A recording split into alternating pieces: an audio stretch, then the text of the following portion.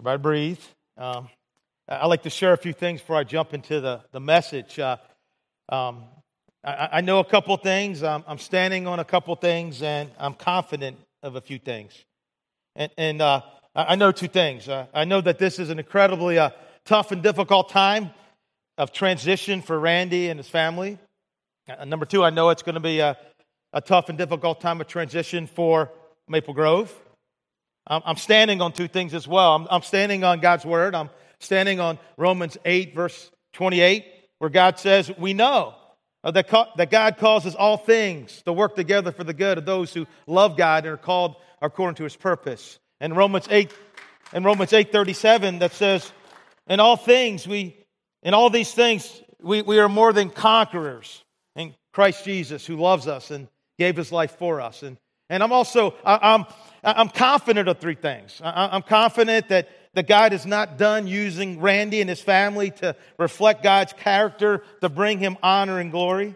Number two, I'm confident that God is not done with Maple Grove, that He continues to want to use us in our journey to connect people to a life-changing relationship to Jesus as we seek the lost, make disciples, and show compassion.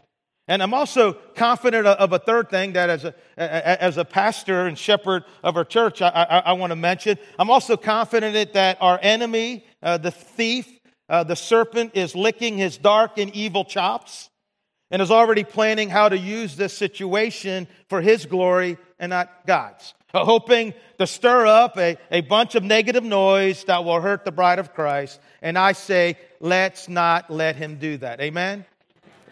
And this morning I was thinking, hey, it's like a heavy load to drop on folks. And I was wondering, okay, how do I segue into the message time? And God said, well, maybe you should pray. And I go, that's a good idea, God. I go, what should I pray? He goes, well, there's like this prayer that I told you all to pray one time. And I go, that's good, God. Thank you. You're helping me out here. And so we're going to pray the Lord's Prayer in just a minute.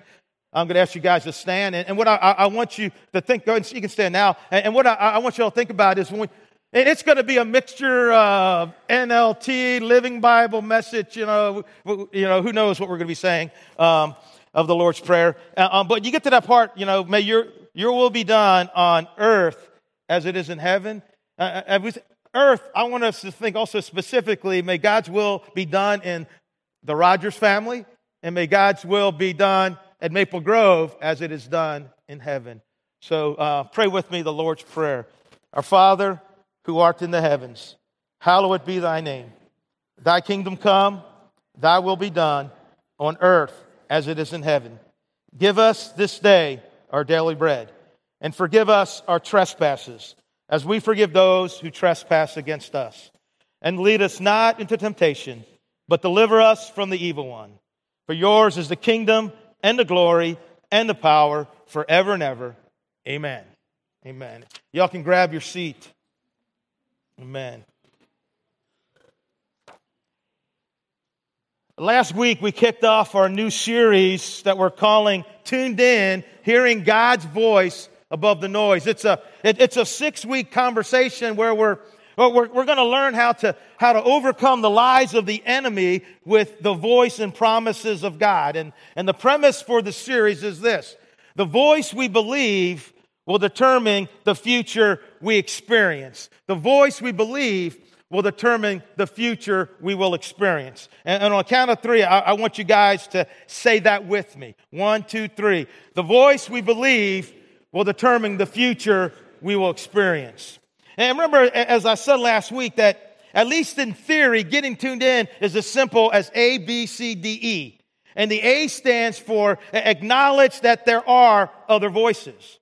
I mean, would anybody out there agree with me that there are other voices out there, this negative chatter that wants to invade our minds, that wants to depress our souls, that wants to derail our dreams and destroy our destiny? You're not good enough. You sounded really stupid when you said that. Why do you always do those things? You'll never measure up, so why bother? Why would anybody want to be around a person like you? God must be really disappointed with the way you are. B stands for believe that we get to choose. Believe that we get to choose the voices that we will listen to. And remember, Everything in our lives will be created or destroyed by the words that we speak and the words that we believe. So let's choose our words and our listening wisely. The C stands for call out our inner critic. Yeah, the devil is our enemy, but our mind is the battleground. Understand, for many of us, the biggest obstacle, the biggest challenge, the biggest hurdle, the thing that we must defeat and overcome, it's not stuff out there, but it's the stuff that's going on right between our own ears. I don't know about you, but many times I am my own worst enemy. Yes, many times, if not most times, the enemy is enemy. The D stands for dialogue with the proper destiny. And guys, this is huge because the dialogue that we choose to participate in determines the destiny we will experience. I understand the reason that a lot of us in this room are not fulfilling our destiny is because, like Eve in the garden, we are dialoguing with the devil. We've engaged in the wrong conversations with the wrong people. We are listening to the wrong voices. The other part of that D stands for detect the distortion. Remember, our enemy is crafty. The Bible says, now the serpent was more crafty than any of the wild animals the Lord God had made. He said to the woman, did God really say? Understand, the devil will say whatever he has to say, and he'll take whatever form he needs to take. Your parents, your spouse, your friends, the media, social media, a magazine cover, to keep you from seeing who you really are in Christ. And that's why we must take, as Paul says in 2 Corinthians chapter 10, verse 5, we must take every thought captive, every thought, and make it obedient to Christ. I mean, we're like at a border crossing, right? Hey, you look suspicious, thought. Come on inside. We got to talk. Let's turn on this interrogation. I'm not sure where you came from. Understand? Amen. Understand? In this 6-week conversation, we're going to learn how to detect the enemy's voice of distortion and replace it with the voice of God. And the E stands for every day hear what God wants to hear.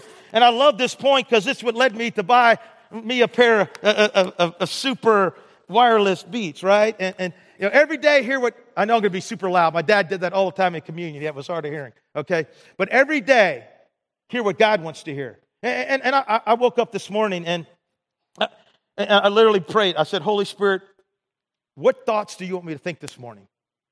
And just one word came over me: trust. And then a flood of scriptures started pouring over me, like Jeremiah 17, verse 7 and 8.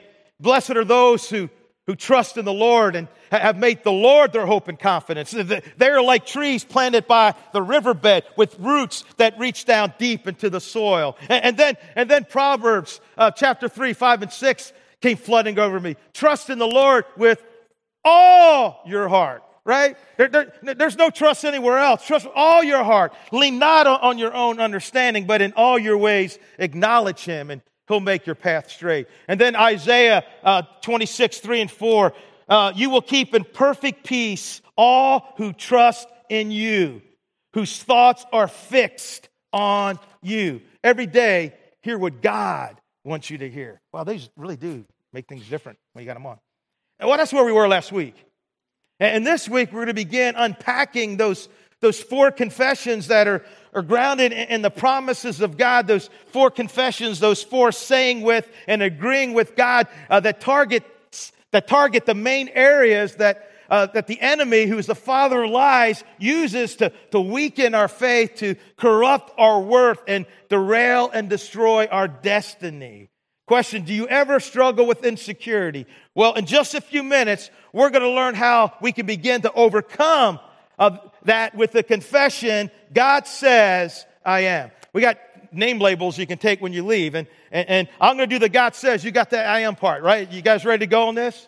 Okay. God says, I am. God says, I am. And then next week, we're going to learn how to overcome fear with the confession. God says, God says, man, you afraid of something right now? God says, And then on the 31st of May, we're going to learn how to get past shame and condemnation with the confession. God says, God says, God says.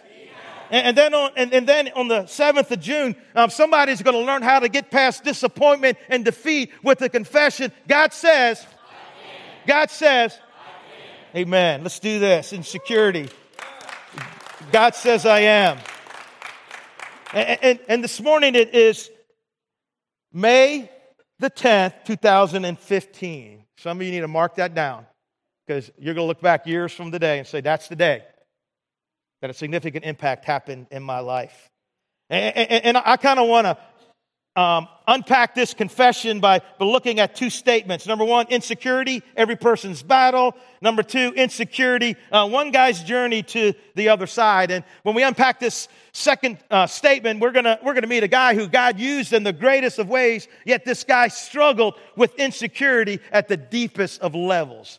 All right, so God's got something to say. He's not dead. He's surely alive, and he's roaring like a lion in this place today, and we need to pray that we hear his voice. So let's all breathe, open our palms, symbolic, we're ready to receive from God. God, we love you, and God, we need you. We need to hear your voice. There's so much chatter, so much noise sometimes, God. And Lord, I pray today we hear your voice.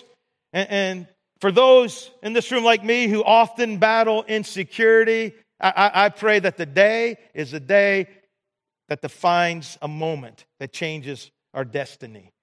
And God, help me to say what you want me to say in the way that you want me to say it. We pray the enemy has no place in this building because this is your home, not his. In Jesus' name, amen. Insecurity, every person's battle.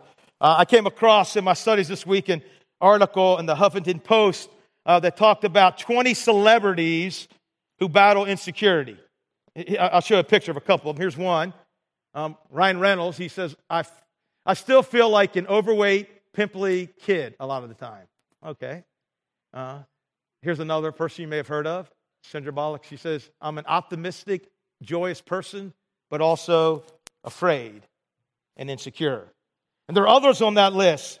Lady Gaga, Katy Perry, Justin Timberlake, and a bunch more. And check out what this very famous person said in an interview with Vogue magazine a few years back. My drive in life comes from a fear of being mediocre. That was always pushing me. I pushed past one spell of it and discovered myself as a special human being. But then I feel I'm still mediocre and uninteresting unless I do something else. Because even though I become somebody, I still have to prove that I'm somebody. My struggle has never ended, and I guess it never will. And that was written by a lady named Madonna. Like I said, insecurity. It's pretty much every person's battle. Now, I spent some time this week. I really wanted to find, some research where I could put some, percentages on the board of how people struggle with insecurity. I couldn't find it anywhere. So we're going to do one in here. We're going to do our own little survey. Okay. Raise your hands if you've ever struggled with insecurity. Okay? All right, you can put your hands down. Raise your hands if you have struggled with feelings of insecurity a whole lot more than you would like. Okay? Hands down. Raise your hands if you're feeling too insecure to raise your hands.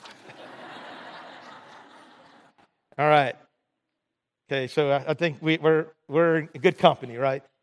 What are some causes? Here's three main causes of insecurity. And number one is believing the lies of the enemy. Jesus said about our enemy, he was a murderer from the beginning, not holding to the truth, for there is no truth in him. When he lies, he speaks his native language, for he is a liar and the father of lies. Maple Grove, our enemy, he is a liar. And he'll do whatever he needs to do. He'll say whatever he needs to say in an effort to attack your worth, to attack your value, to attack your security in Christ.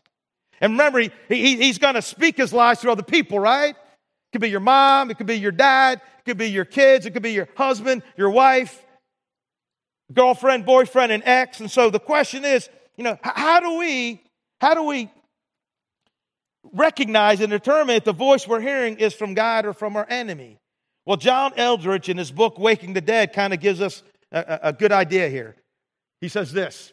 All right, so this chatter's going on in your head. Well, where did this come from? He says, any word or suggestion that brings discouragement, condemnation, or accusation, that is not from God.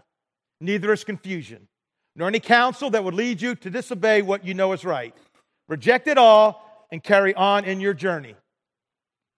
The voice of God is never condemning, never harsh or accusing. His conviction brings a desire for repentance. Satan's accusations kills our what? Our hearts. Kills our hearts. That's great advice there. And we need to stop believing the lies, of the enemy. And John Eldridge has a couple of quotes that I just, that were etched on my heart for the past 10 years that mean a lot to me. And here's the first quote. You are not who you think you are. There's a glory to your life that the enemy fears, and he is hell-bent on destroying that glory before you act on it. And then another quote, the story of your life is the story of the long and brutal assault on your heart by the one who knows who you could be, and he fears it. We have to stop believing the lies of the enemy. Another cause of insecurity is what I call drinking the deadly toxin of comparison. Now, during my studies, I came across an article on the Psychology Today website dated April 7th, 2015, entitled The Epidemic of Insecurity. Here's how the article goes. Remember those good old days when you were a child and your parents used to always tell you how wonderful, great, and one of a kind you were? Oh, Lily knows her alphabet already. She's the smartest little girl. Jimmy, he's so good to help Granny with the chores. Isn't he the kindest boy you know? And Annie in her new dress is so lovely. When she grows up, she's going to be the most beautiful girl on earth. It felt really good to hear that about yourself. Like you could do anything and be the best at everything. Do you know why you were so confident and proud of yourself then? It's not because everyone said that you were the most perfect little human being. It's because you actually believed it. We just had our baby dedication. And I think that Emmeline and Joseph and Savannah Grace, I think they're okay with themselves. I think they're pretty good. Like, hey, I just did really good poo-poo yesterday. Did you see the poo-poo? Yeah, it was really good. I mean, they're feeling good about themselves. And so did we at that age. The article continues. Sorry about the poo-poo. Okay. It says, and then you grew up. And you grew a mind of your own. Let me guess. And not so many people tell you now that you are the smartest, funniest, or most good-looking person out there. And when they do, you don't tend to believe them as readily and completely as you used to as a little kid. And here, this is powerful. At some point in your life, somewhere in your mind, you started comparing yourself to others. And that's the point when your self-esteem and belief in your world supremacy suffered its first blow. At some point in your life, somewhere in your mind, you started comparing yourself to others. Understand, nothing can kill contentment and feed insecurity like comparison. And listen, now more than any other time in history, we live in a culture of incessant comparison. I mean, through the media, both social and traditional, we have instant access to the lives of people we know, people we don't know, people we can't stand, people we like to know, of people we give anything to measure up to. Well, not exactly access to their lives. We have access to the parts of the lives that they would like us to see. I mean, nobody ever puts on Facebook the picture of Tommy karate chopping his little brother in the sternum in line at Disney World. Or post a shot of Sally slamming the door and rolling her eyes because mom wouldn't let her go to the movies Friday night with their friends. Instead, people post the shots of Tommy holding the game ball and Sally accepting the dance competition trophy. And the enemy uses all of this, the images we see of who we think other people are and what we think they're doing, to make us feel that we are boring by comparison, maybe even worthless. You see, one of the main reasons we struggle with insecurity is because we are comparing our behind-the-scene snapshots with everybody else's highlight reel. Have you ever went on Facebook And after a while, you're like, man, I'm just like really not feeling good about myself, man. Okay? If so, you're not alone. I'll weigh you for one. And a study was conducted by the University of Gothenburg, Sweden, where the researchers found that prolonged Facebook usage negatively impacted the user's self-esteem, with women being more affected than men.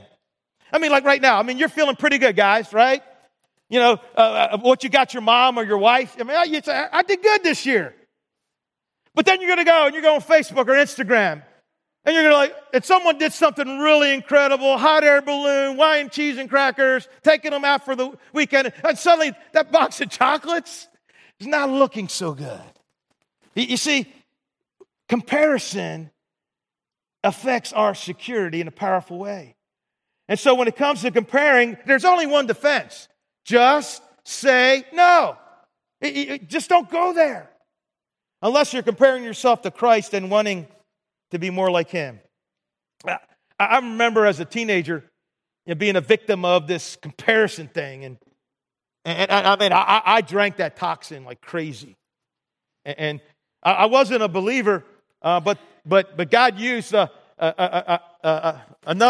group of theologians, you could say, called Styx, the band Styx. And they put out what I think is one of the greatest albums in the 70s called The Grand Illusion. And they had some words that really dealt with this idea of comparing. And I'm so tempted to sing it. But don't be fooled by the radio, the TV, or the magazine.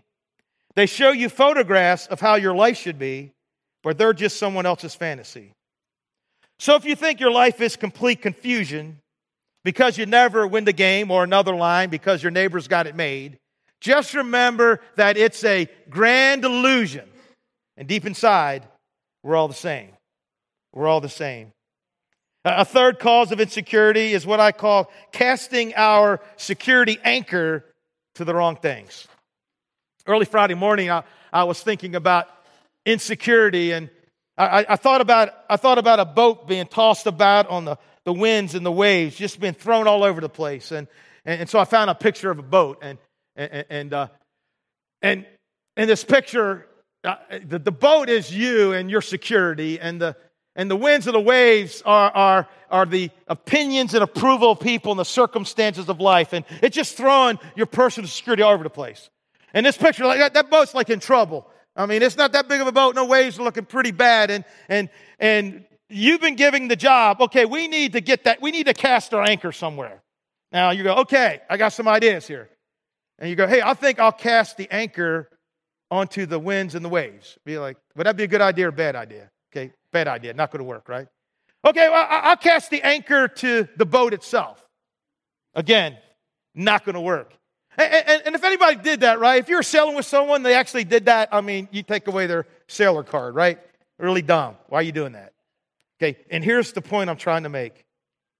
Maple Grove, if we want our security to be stable, we must cast our anchor to something far beyond and much deeper than the circumstances of our lives or the ever-changing waves and winds of people's opinions and approval, including our own. I'm going to say that again. If you want your security to be stable, you must cast your anchor to something far beyond and much deeper than the circumstances of your life or the approval and opinions of people, even your own. Instead, we must anchor our security to Christ and on His Word that says we are God's masterpiece. He has created us anew in Christ Jesus so that we can do the good things He planned for us long ago. I think there's something that God wants to say to just about everybody in this room. And it's going to pop up on the screen, and the blank's your name. I'm going to stick my name in there, and you can stick your own name in there. But I think God would like to pinch our little chubby cheeks and say this to us. Steve, you're spending too much time and energy assessing other people's assessment of you. Steve, I want you, beginning this very moment, to reinvest all that time and energy anchoring your life to my radical and complete acceptance and approval of you. Man, too much, right? We're always assessing. What do you think about me? What do they think about me? I can be obsessed with that assessing thing. After Sunday, hey, anybody quoting any of my sermons out there? Any tweets about my message? You know, we're nuts. Again, some of the main causes of insecurity: believing the lies of the enemy, drinking the deadly toxin of comparison, and casting our security anchor on the wrong things. Next, the cost of insecurity. This will be brief, but it's a big deal. Here's that quote from Brendan Manning from last week. Great deeds remain undone. A question, what great deeds remain undone? What dreams have not been fulfilled? How many lives have not been touched because you have not been able to push past your insecurity? And the possibility of growth and the greatness of soul is aborted. See, we never become the person we're intended to be if we're insecure, because we are made in the image of God, and I don't think God has an insecurity problem. Let alone all this needless pain we suffer emotionally because we're trying to find our security in things that will never give it to us when God has already given us His acceptance. Okay, now for that second statement, insecurity, one guy's journey to the other side. The guy's name is Moses. We'll begin looking at his story in Exodus chapter 3. One day Moses was tending the flock of his father-in-law Jethro, the priest of Midian. He led the flock far into the wilderness and came to Sinai, the mountain of God. I like that. You see, sometimes God has to take us there. He has to take us someplace away from the noise, someplace in the wilderness so that He can speak to us. There, in the wilderness, the angel of the Lord appeared to him in a blazing fire from the middle of a bush. Moses stared in amazement. The bush was engulfed in flames. It didn't burn up. This is amazing, Moses said to himself. Why isn't that bush burning up? I must go see it. When the Lord saw Moses coming to take a closer look, God called to him from the middle of the bush. Had to freak him out. Moses! I've never seen a talking bush. I'd freak out. Moses, Moses! Here I am, Moses replied. Do not come any closer, the Lord warned. Take off your shoes, for you're standing on holy ground. I am the God of your father, the God of Abraham, the God of Isaac, and the God of Jacob. When Moses heard this, he covered his face because he was afraid to look at God. Then the Lord told him, I have certainly seen the oppression of my people in Egypt. I've heard their cries of distress because of their harsh slave drivers. Yes, I'm aware of their sufferings, so I came down. I like that. I don't know what you're going through, but I love this. God says, I have certainly seen, I have heard, I am well aware of, so I am coming down to rescue them from the power of the Egyptians and lead them out of Egypt into their own fertile land and spacious land. It's a land flowing with milk and honey. It's a good land. You're going to like living there. The land where the Canaanites, Hittites, Amorites, Perizzites, Hivites, Jebusites, and termites now live. That's just like an easy joke. It's like cats in country music. It wins every time. Hey, don't deflate me right now, okay? He says, it's a good land. You're going to like it, but you're going to have to fight if you really want to live there. Look, the cry of the people of Israel has reached me, and I have seen how harshly the Egyptians abuse them. Now go, for I'm sending you to Pharaoh. You must lead my people Israel out of Egypt. But Moses protested to God, who am I to appear before Pharaoh? Who am I to lead the people of Israel out of Egypt? Now, up until verse 11, we've basically had a conversation going on between two people, God and Moses. And no, the bush doesn't count. That was just a vehicle that God used. But in verse 11, a third character joins in on the discussion. Okay, so Moses is hearing God's going to do all these great things, and He's even going to work through him. And immediately the noise, the negative chatter begins to rage in Moses' mind. How do I know? Because of Moses' response. He says, who am I? Who am I to go to Pharaoh? Who am I to do this, Lord? And it's here we see the first thing that Moses needs to push through in order to get past his insecurity. He has to push through this feeling of, I'm so dysfunctional. Ever feel that way? And now we got to understand his backstory a little bit. Because if we just read this part, we may think, hey, Moses just feels that he's not important enough for this great task, but there's more to it than that. You see, in order to really understand the noises that someone is dealing with, we have to understand the history of their experience. Because the enemy loves to use our history to inform our insecurity in order to keep us dysfunctional and away from our destiny. I understand that's what the noise is doing to Moses. So he responds, who am I? Who am I? I'm a messed up guy. Who am I? I'm a murderer. I understand many years earlier, Moses, rather than waiting on God to move, decided to force the issue and take things into his own hands, and he messed it up. As we always do, church, when we try to do anything without first consulting God. Amen? And now he's Hebrew by birth, but he was raised in the Egyptian culture, and he's tired of watching his people get slapped around. And we read in Exodus 2, when Moses had grown up, he went out to visit his own people, the Hebrews, and he saw how hard they were forced to work. During his visit, he saw an Egyptian beating one of his fellow Hebrews. After looking in all directions to make sure no one was watching, Moses killed the Egyptian and hid the body in the sand. The next day, when Moses went out to visit the people again, he saw two Hebrew men fighting. Why are you beating up your friend? Moses said to the one who had started the fight. The man replied, who are you? Who appointed you to be our prince and judge? Are you going to kill me as you killed that Egyptian? Yeah, that's right. We know about it. We saw what you did. We know what you did. Then Moses was afraid, thinking, everyone knows what I did. And sure enough, Pharaoh heard about it, and he tried to kill Moses. But Moses fled from Pharaoh and went to live in the land of Midian. When Moses arrived in Midian, he sat down beside a well.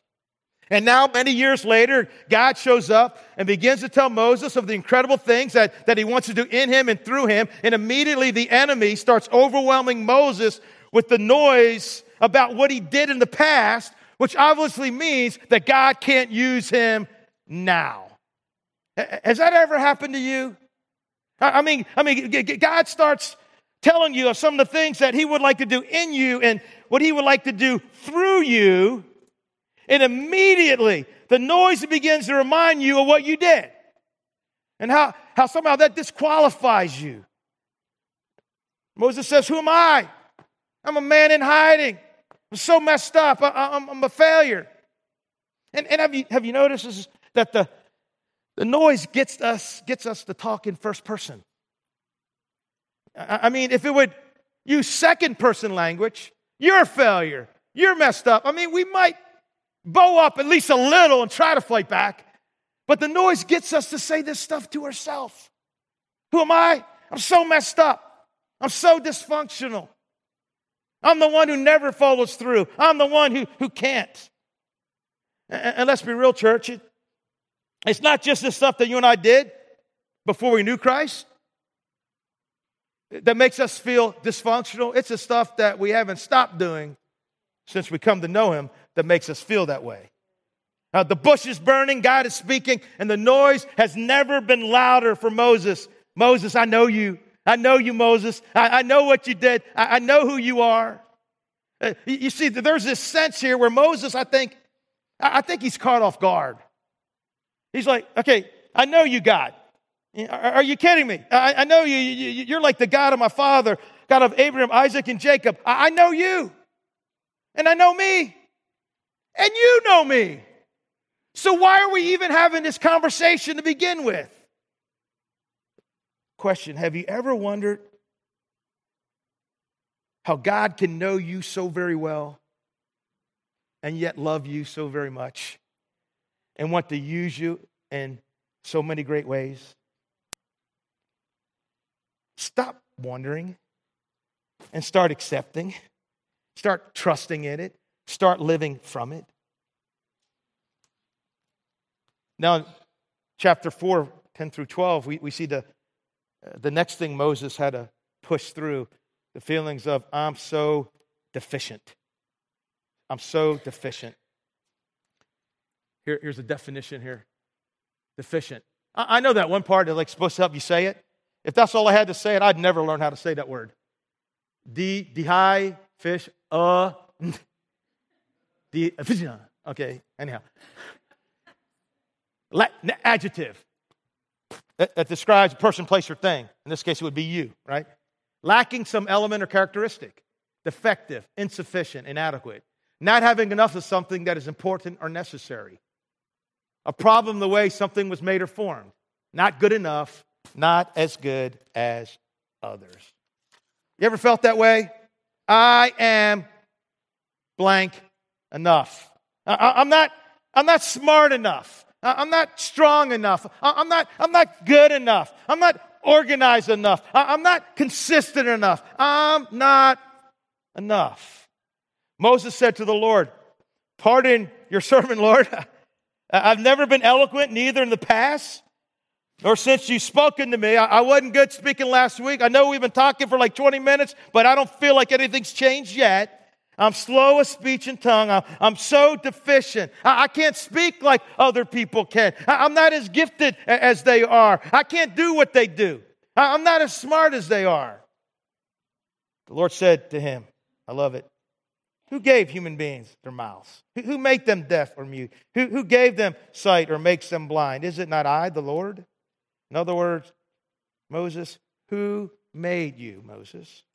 Now go, and I will help you speak, and I will teach you what to say. I'll be your coach. I'll be your teacher. I'll put the words in your mouth. I'll write the script. Moses, who made you? But God, I'm just so deficient. I understand.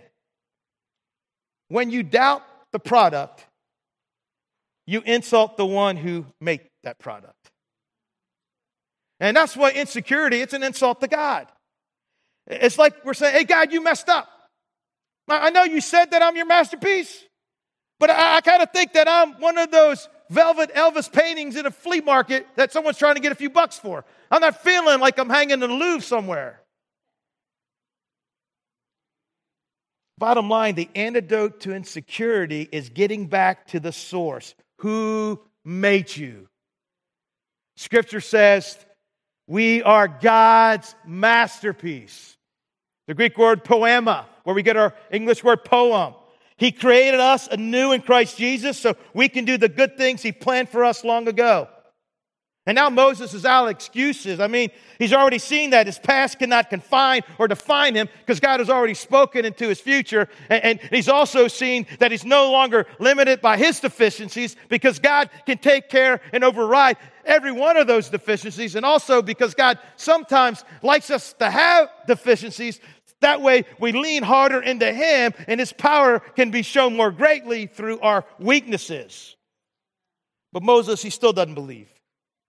Because I'm so doubtful.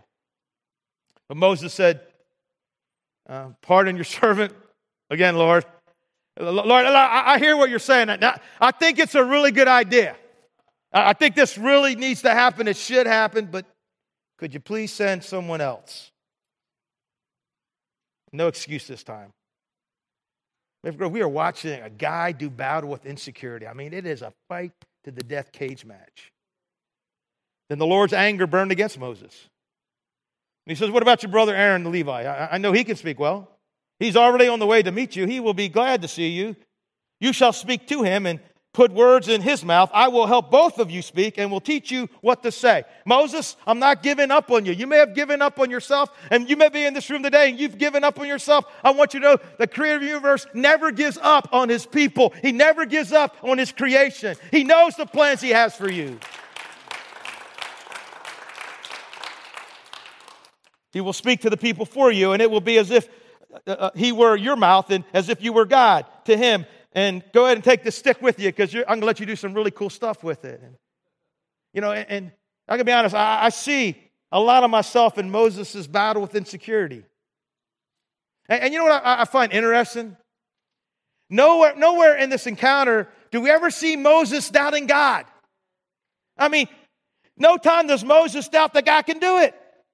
He doesn't doubt that God can rescue and deliver his people.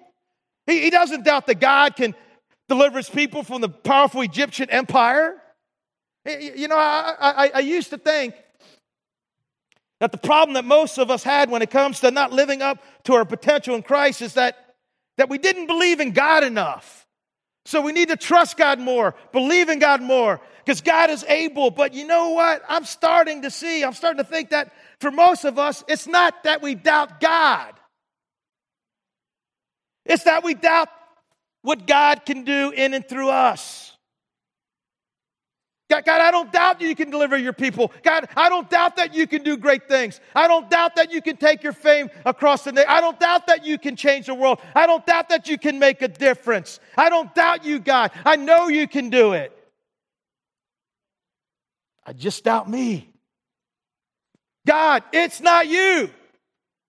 It's me. You ever have someone say that to you? It's not you, it's me, right? As we break up with you. Hey, God, it's not you, God, it's me. I'm not doubting you, God. I'm doubting me. And now I intentionally left the part out of the story that is really the key to overcoming insecurity. It's all the way back in chapter 3 again. In verse 13, Moses said to God, suppose I go to the Israelites and say to them, the God of your fathers has sent me to you. And they ask me, hey, well, what is his name? What's his name? What am I going to tell them? And God, you're going to send me. I at least need to know what your name is. And God said to Moses, I am. I think Moses is like, okay. Got that part. Got some more? I think we got cut off. I am. This is what you're to say to the Israelites. I am has sent me to you. God also said to Moses, say to the Israelites, the Lord, the God of your fathers, the God of Abraham, the God of Isaac, the God of Jacob has sent me to you. This is my name forever. The name you shall call me from generation to generation. I am.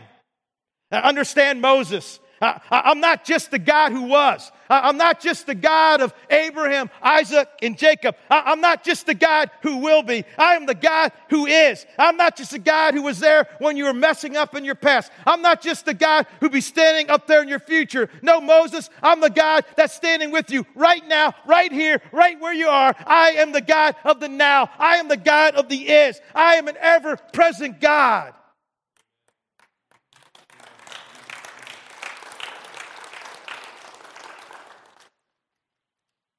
God would say to Moses and us, Moses, I know you have doubts. I know you feel so dysfunctional. And I know you look at your life and you compare it to others and you feel so deficient, so inadequate, like you're missing something. But Moses, I want you to know that I am the God who fills in every blank that you're not. I want you to know, Moses, that I'm the God who is what you are not. But God, I'm feeling pretty messed up right now. I'm not feeling too good. I'm feeling kind of dysfunctional. And God says, I know, but I am. God, I'm feeling kind of deficient, like I'm lacking in so many areas. And God says, I know, but I am. Moses says, God, I'm full of doubts right now. And God says, I know, but I am. But God, I feel so alone and overwhelmed. And God says, I know, but I am. God, I'm losing hope right now. And God says, I know, but I am. God, I'm feeling tired and weary right now. And God says, I know, but I am. God, I don't think I have what it takes. And God says, I know, but I am. I am. I am. It's May the 10th, 2015. And the bush is burning and God is speaking and He's drowning out the noise. And He wants to say to us, it's not about who you are or who you are not. It's about who I am. And about who I am says you are. It's not about who you are. It's not about who you're not. It's about who I am, and who I am says you are. I don't like myself very much in this moment, but God says, I am loved. I don't seem to be gaining much ground in this battle, but God says I am more than a conqueror. I don't have a lot of confidence in myself right now, but God says I am strong and courageous. I don't know how long I can continue to struggle with this sin, but God says I am forgiving and free. God, I don't see enough progress in my life right now. I see a lot of the old, but God says I am a new creation. God, my poll numbers may not be too high right now, but God says I am loved, I am chosen, I am accepted, I am His, I am precious to Him. I don't feel very valuable or worthwhile right now, but God says I am His masterpiece.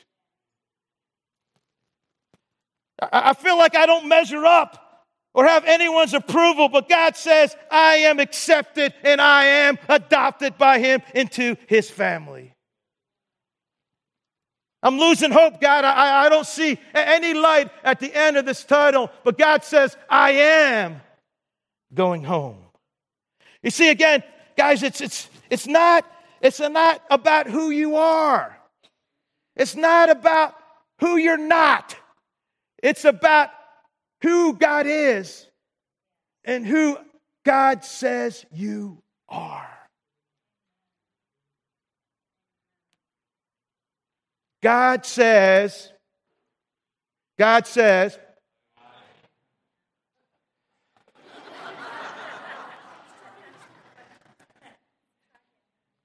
I believe in you all.